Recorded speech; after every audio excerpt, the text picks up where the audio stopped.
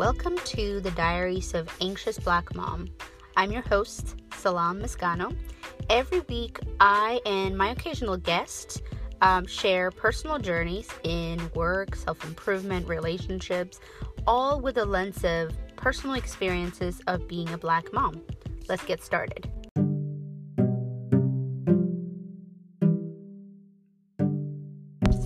Good morning, everybody. Today is morning of September 21st. It's a Monday.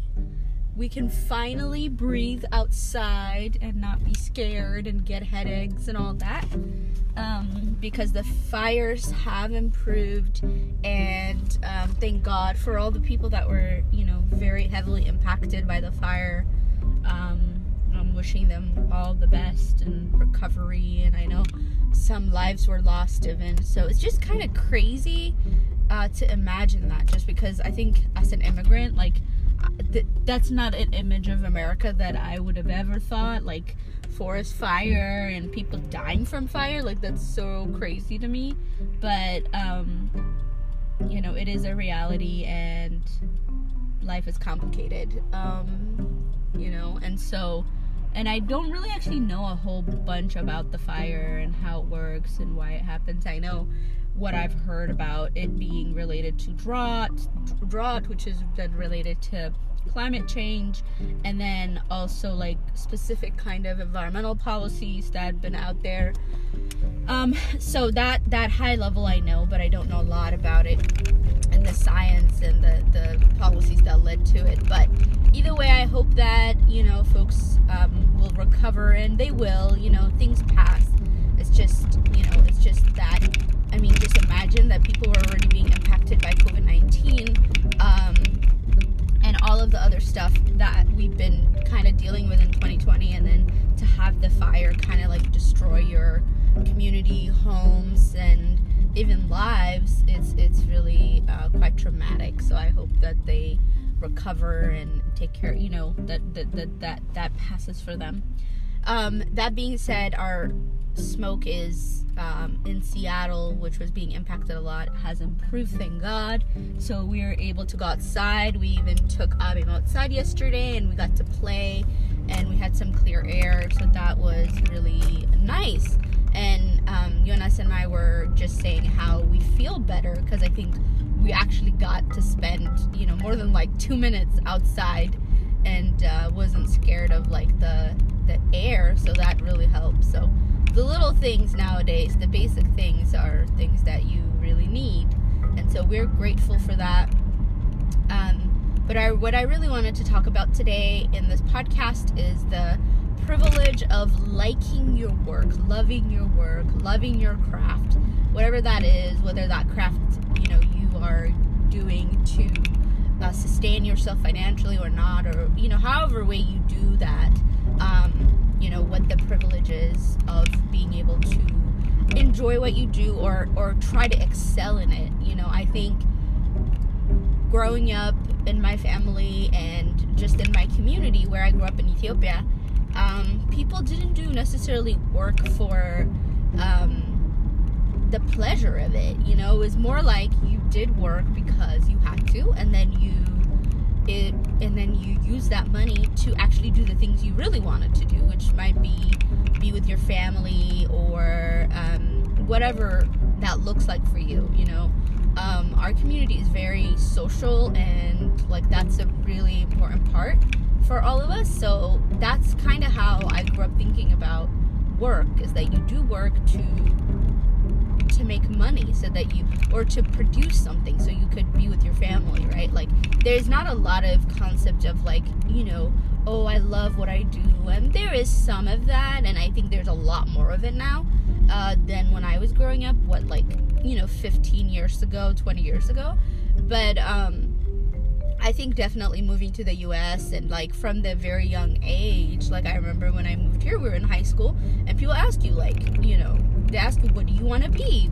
And it's not that's just, I don't know, it is kind of, there's already a lot of expectation about what you're supposed to do as a job, and how that is going to be a really defining moment for who you are as a person. So what you end up doing as a job is going to really matter for who you are as a person, not beyond just kind of like how much money you make, which is, of course, is going to have a big impact for that too. But, you know, like whether you get into public service versus like private, you know, whatever, right?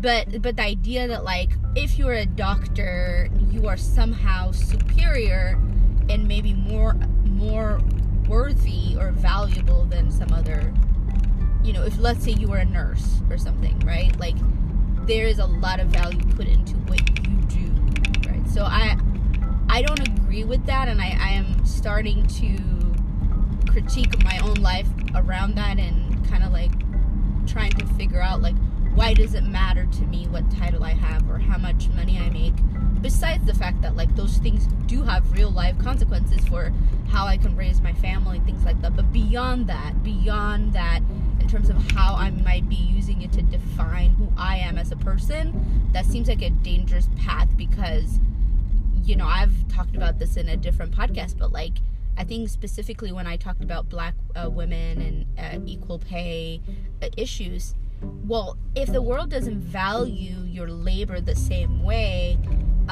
then you might start to also equate that with how you need to value yourself as a human being. And so that's really dangerous. So I am trying to learn how to separate those two things, my identity, who I am at core, versus what the title of my job is or whatever, or how much money I make, and in like how I am compared to other people in the marketplace, in the job marketplace, right? So all of that being said, at the same time, I do think that there's a part of me that doesn't think about work the same way that the people around me did when I was growing up, which is that you just use it to make money. I like to think that the work I'm doing is beyond that, how I'm spending my time, my labor is really a way I'm expressing my values. So like the fact that I work in public service, the fact that I look for organizations that, you know, have a stated goal of racial equity. And I've been very lucky, I think that's the best word I can come up with, to have had mostly women of color, specifically Black women, as my supervisors and mentors throughout my, you know, last like 10 years since I graduated undergrad.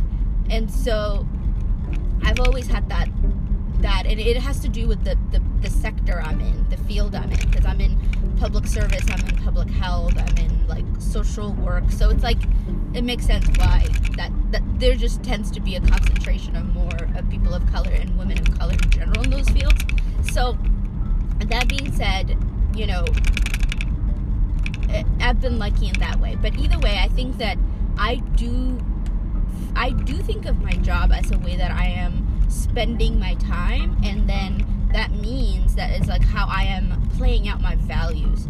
And I realize that that's a privilege, because many people are in situations, and when I say many people, even many people in my own life, in my own personal life, and in my community, who don't have that choice, who don't have the ability to pick and choose like what organization they want to work for and whatnot. They just take the job there's available that would take them, you know. And so I realized that in this consumerism, capitalistic world that we live in, I do have some privilege that's granted to me because of the fact that I have a college degree and I have master's degrees, you know.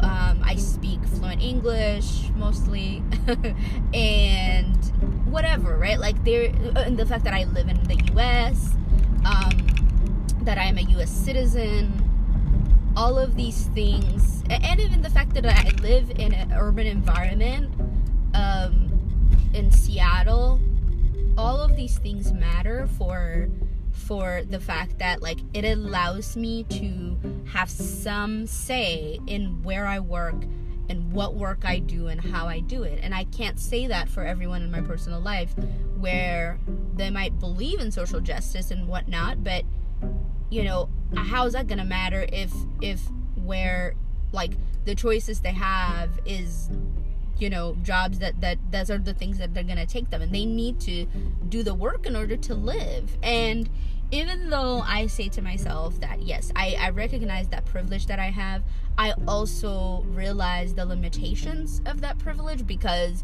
even me, there are times that I would prefer to work in different environments or organizations or whatever, but you have to make that comprehensive analysis of healthcare coverage, job stability. There's a lot of that kind of stuff that I'm also making, of course, but I recognize that I definitely have more of that privilege than many other people, and for that I'm grateful, and for that I'm also trying to figure out how to share some of that privilege with other people, and I don't always know what that means, because I'm still kind of early in my career, and I'm not a rich person, but those are the things I think about, like what is the thing people actually really want to do if they had the choice, and then what is the thing that they have to do because they have to live, and they have to match themselves with what's available in the marketplace,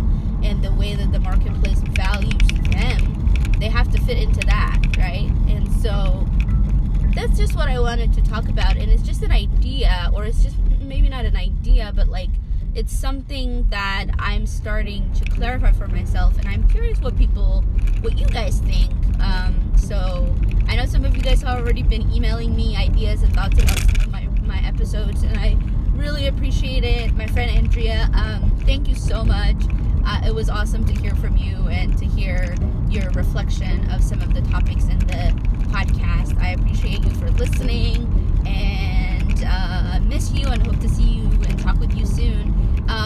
But yeah, if you all want to write to me, my email is anxiousblackmom@gmail.com. I have an Instagram account as well for the podcast, so if you prefer to do Instagram, you can go follow me there and let me know, how do you feel about the marketplace, and do you feel like you have the privilege of choosing what to do, or how much of it do you think is limited by the way that the market or the capitalism then values you? I know it's kind of, maybe it can feel like kind of a personal question, so I don't know, just, you don't have to answer, of course, but it's just something that I guess reflect on it yourself, even if you don't want to share, because I think it is interesting to kind of get deep in that way. But I hope you all have a great Monday and a great week in general, and I will be talking with you guys very soon, next week.